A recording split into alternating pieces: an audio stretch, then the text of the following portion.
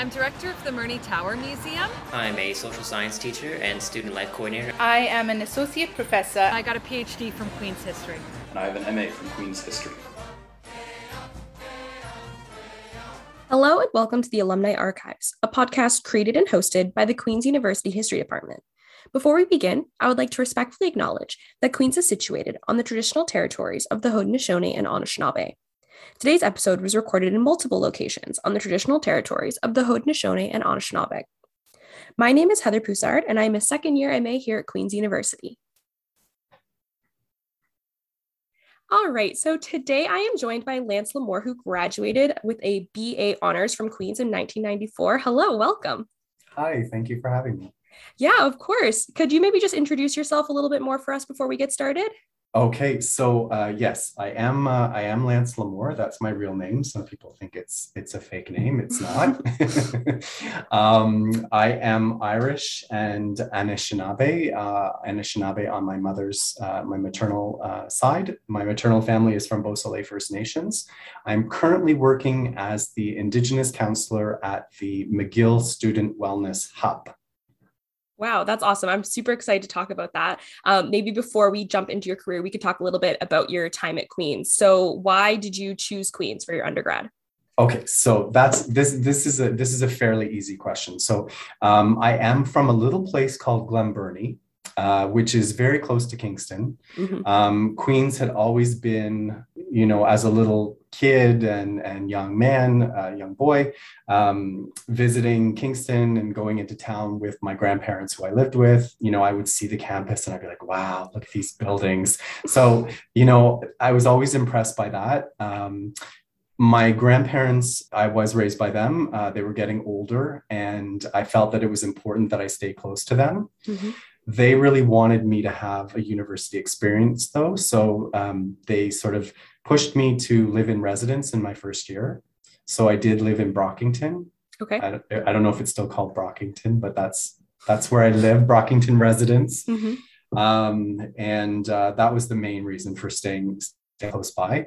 I also, in high school, I began to understand just it was a well-respected university, mm-hmm. And that was important to me as well. Yeah, absolutely. And once you got to Queen's, were you always sort of looking at a history degree, or did you sort of test out different things or move later? So, initially, everyone thought that I was going to go into sciences when I graduated from high school. Back in my day, we had grade 13 in Ontario. Mm-hmm. I think it was called OAC. I think now kids only go to grade 12 and then they go to school, to university. So I wanted to sort of do something a little bit different than the expectation. I've always kind of done that in my life, done what hasn't been expected of me. Mm-hmm. So I did choose history. I was really interested in history. I'd become fascinated with queer history, gender history, Black history, Indigenous history, and I saw some interesting courses. And so that was my direction. And I stuck with it. I did do a lot of courses in the English department as well, because I really loved literature. And I loved the courses that I took with the English department. Yeah, absolutely. I mean, English and history complement each other quite well. That's what I did in my undergrad as well. Oh. I think it's a pretty common experience. I really enjoyed it too. Well, it's quite rigorous as well. I mean, I don't know how it is now, but then we went to original sources. We didn't have course here at McGill. Everything is in a course pack. So all the material has been prepared for you. It's in kind of a book that's been designed for your specific course. And there, we went to the original sources. We read full, 700 pages a week sometimes, yep, or more for courses. And I loved it. Yeah. So was it those sort of topics that sort of really inspired you while you were at Queen's, looking at queer history, Black history, sort of history of like oppressed minorities, essentially? Yeah. Because of my experiences as a queer person, but also as someone who's a white passing Indigenous person, mm-hmm. It was important to me to understand different histories, to understand history, my own history as well. And Queen's offered that opportunity. And I was really glad actually that there was space for that there. No, I was only doing undergraduate degree, only doing an undergraduate. I make it sound so easy and simple. It was not. I found it very challenging. But I was allowed to pursue areas of interest at the undergrad level that sometimes people only get to do, at the master's level or later. Yeah, absolutely. And you did another degree after your degree at Queen's, Two more. right? Oh, two more. Yeah. What did you take? So after I finished at Queen's, I thought I was going into law school. Well, I did my LSATs. I applied and got accepted to some law schools. And I decided it wasn't for me. While I was at Queen's, I also sort of developed an interest in hair. Cool. I started cutting roommates' hairs, cutting other people's hairs, and then I got into coloring hair. So I went to hair school after Queen's. Oh, wow. Went to hair school after Queen's, moved to Toronto and started working as a hairdresser for many years. That's awesome. Yeah, I worked as a hairdresser for many years. And the salon that I was working at, I don't think it exists in Toronto anymore. Not in Montreal either, but it was called Coupe Bizarre. And so they asked me to transfer to Montreal. And I knew that education is cheaper here in Quebec if you're a Quebec resident. And I had always been thinking about going back to school to try something different. And so I moved to their salon in Montreal. And then I saw that McGill had a program. If you already had a bachelor's degree, you could become a social worker in 14 months, get a full bachelor of social work in 14 months, normally a 3-year degree. So I did that program. And then I then decided many years later to go back I think I was 39 to pursue a master's in social work.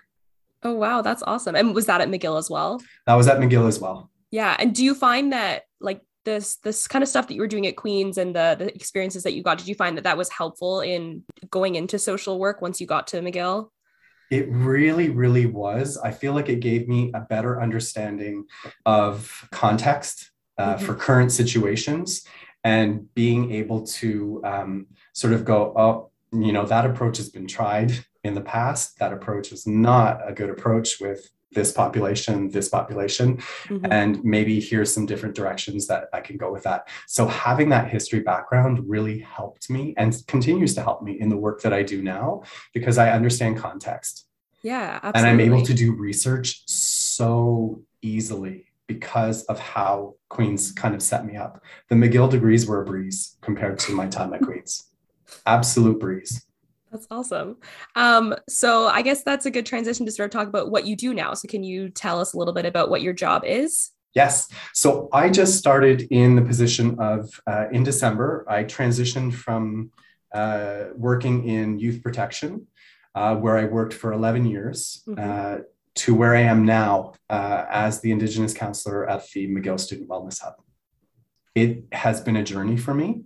I didn't grow up in my culture.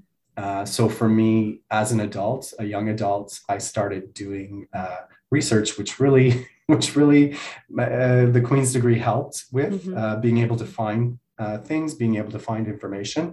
And I really dug into sort of what my background was. And, I always knew that my maternal side was Indigenous. I didn't grow up with that, but I've come to understand, respect my culture. I work as a community member, but also an ally, given, I'm half settler as well. So right now, my role is outreach to Indigenous students here at McGill, and counseling, so mental health service. Wow. So I'm providing therapeutic intervention for Indigenous students here at McGill. Wow, that's incredible. You kind of touched on this a little bit before, but it wasn't a very straightforward path to that place, you would say. Not at all. So, hairdressing popped in there as I talked about. That led me to social work. And that came about because I had a client in my chair who was the dean of the School of Social Work at the time. And she said, wow, you have such great skill. You'd make a great social worker. So that is how I went in that direction. Then I worked in the field of HIV/AIDS health for many years. I did education and prevention work. I was part of a provincial program here called Info Traitement, and that was providing sort of services to people who were struggling with adapting to treatment, HIV treatment, managing the side effects. So that was some really good work that I enjoyed at one point before I found youth protection, where I was for many, many, many years. Wow. Do you have any advice for anyone who's thinking about pursuing a career in your field or in any of the fields that you've sort of been in? Oh my goodness, yes. So learn as much as you can. Be curious. Learn more than you're being asked to learn. So if you get a syllabus or a reading list rather, and those readings aren't necessarily part of the course or whatever, read them. It's going to help you later in life because you are going to need to know a lot of things in this career. I need to know a lot of things about different types of therapy, different approaches, different therapeutic approaches. It's important that you take advantage of the time you have. It seems like you have no time when you're young and in university, or old and in university, as I was at some points, but the time is there. Find the time, make the time, do activities, join groups. That really enriched my time at Queen's. Working with the Alma Mater Society really just helped me develop lifelong friendships, helped me develop skills that I didn't already have, like budgeting. I had a budget as the chair of the, back then it was called the Lesbian, Gay, and Bisexual Issues Committee of the AMS. And, budgeting, scheduling, organizing, routine, structure, those activities really do help build you as a person. Yeah, absolutely.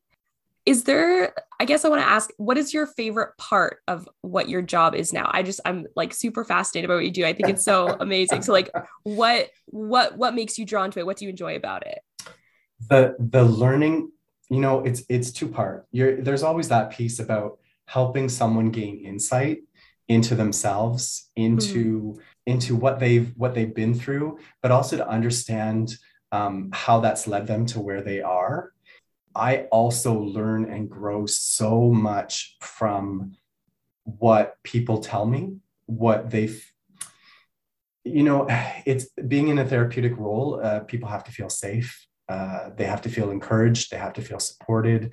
And I think that gets reflected back by providing that to someone. I'm also providing it to myself in some ways. And so it's its own reward. Being in this kind of a profession, it's a really rewarding profession. Yeah, absolutely. It's incredible.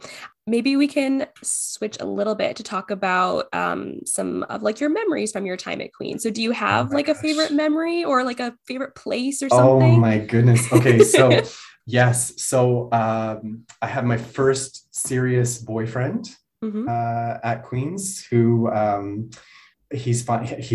Would be totally fine if I mentioned his name. Basil, who was in engineering. He was doing his master's in engineering when I was an undergrad student. Yeah. He actually worked on the space arm. Oh, wow. I know, right? And brilliant person. And so, that's where I found love or that version of love when I was that age. Some other good memories are sort of activist work that I did when I was at Queen's. Alfie's was a popular place then. I don't know if it still exists at Queen's. I don't think so. A lot of people have mentioned it, but I don't think it is. It was a pub. So it was a pub at Queen's, and it was, it like any pub, it's like a boys kind of a place. And I remember doing a kiss in there with members of the AMS Lesbian, Gay, Bisexual Issues Committee, but also people from, the board of the Kingston. Back then it was just the Lesbian and Gay Association. All the other letters hadn't been added. They existed, but they hadn't been added. Yeah. And so I remember doing a kiss in there, and it was actually received really well. And that just impressed me so much. It during the time that I was there, No Means No was a huge thing. Some of the men's residents had posted really graphic, horrible things, messages around the No Means No campaign. So it was a very politically charged time. It was the time of groups like ACT UP and Queer Nation. So a lot of activist work was being done around the world around certain issues. Yeah. And for me, it was just a great experience. And seeing in that instance, there was a positive reaction to it. It wasn't always a positive reaction. I remember we had the idea somehow to do a campaign called Wear Your Jeans Day to support queer students at Queen's. Mm-hmm. And the number of people who are wearing track pants or shorts or other things who always wear jeans, it was just so cutting. Oh, yeah. But it's still a good memory of having done that and having participated in that. Yeah, absolutely. It's like those extra experiences that are sort of part of the university experience, but you don't get in the classroom, right? Yeah. Yeah. And it's real life. It's the real life part of being at university that you don't. It's a very insular place, university, sometimes. And I'm finding that about McGill. They're very isolating places too. Mm-hmm. If I hadn't grown up around Kingston or had known Kingston, I don't know if I would have had the same kind of experience that I did. Mm-hmm. Because one of the main issues I deal with here is isolation. Mm-hmm. And COVID has played a role in that, obviously. Absolutely. But that feeling is always there, I think, for students, that feeling of isolation or not feeling, yes, I'm a part of the university, but am I? And am I a part of the larger community I'm living in, the city that I'm living in? Have I gotten to know it? Is there still that? Back then, there was this townie versus student thing. And it was just weird to me because a good majority of the kids at Queen's at the time were from the Kingston area. Oh, yeah. So it was just a really weird thing. Yeah. I guess along that line, did you find that sort of isolation in the history that you studied, or in sort of the community you made with your classmates? I know, because history can be a very isolating discipline just because it's a lot of, you're on your own, you're reading, you're analyzing, there's not as much collaboration as maybe there should be. And particularly there are in other disciplines. Yeah. You know what? I'm glad you brought that up because there were some real cool kids in history. So I want people to know that. Yeah. There were some punk kids that I was friends with. I've got lots of tattoos and stuff like that. And back then I had lots of piercings. I met some really great people in the department who were genuine, authentic people who had a real interest in history and understanding more about history and challenging notions that we have about history and looking at who did the telling of this history, where are the other voices? And that was accepted. That was, encouraged almost. Yeah. I had a great history professor from the States. I can't remember his name. He was super handsome. Everyone had a crush on him. And he really encouraged me to do this piece on Black queer history for one of his courses. And I looked at back then snapology, it was called, Oh, yeah. sort of thing. And it was new. And I was looking at people like Marlon Riggs and how they were pushing the boundaries of art and Blackness and queerness. And he encouraged that. And he was really supportive of that. And he was this conservative dude from the US. And he loved it. And I appreciate that. And I still think of those things today. Yeah, absolutely. So why would you recommend Queen's or Queen's history to somebody? Oh my goodness. I will always recommend Queen's to anyone based on my experiences there. I don't know what the context is there now. I know there's a situation with pretend Indian situation happening right now with some faculty members there. That's quite discouraging, but I mean, that's happening everywhere. And, people are displaced and I don't know those people's stories. So I don't know how that came about. But for me, it was a great place to learn, to grow, to develop as a young person, to form my own identity, to make my own opinions, to grow. I challenged a lot of profs on their notions of, what history was. And some were accepting and great and some were not, but it helped me. And Queen's, I felt, was so rigorous academically. Yeah. I felt challenged that I had those readings to read. I had to go check out microfiches. I was digging, and I love that investigation and digging. And I think that's part of what social workers do, right? Right now I'm digging, but it's with people. And I'm trying to look for answers that they already have inside them and show them that those answers are already inside them. Yeah, absolutely. Is there anything else from your time at Queen's that you wanted to share or talk about? You know what? It's been really nice having this discussion with you because it has brought up some really positive memories and really just some nice things from a good time in life. Thank you so much for joining me today, Lance. Thank you. Thank you for having me. I appreciate it, Heather. Thank you for listening to this episode of the Alumni Archives. And thanks again to Queen's History grad Lance Lamore for joining me. If you graduated from Queen's History and would like to be featured on the podcast, please get in touch with Jenn Lucas. You can find her email in the description of this episode. Thank you so much for listening. Talk soon. Bye.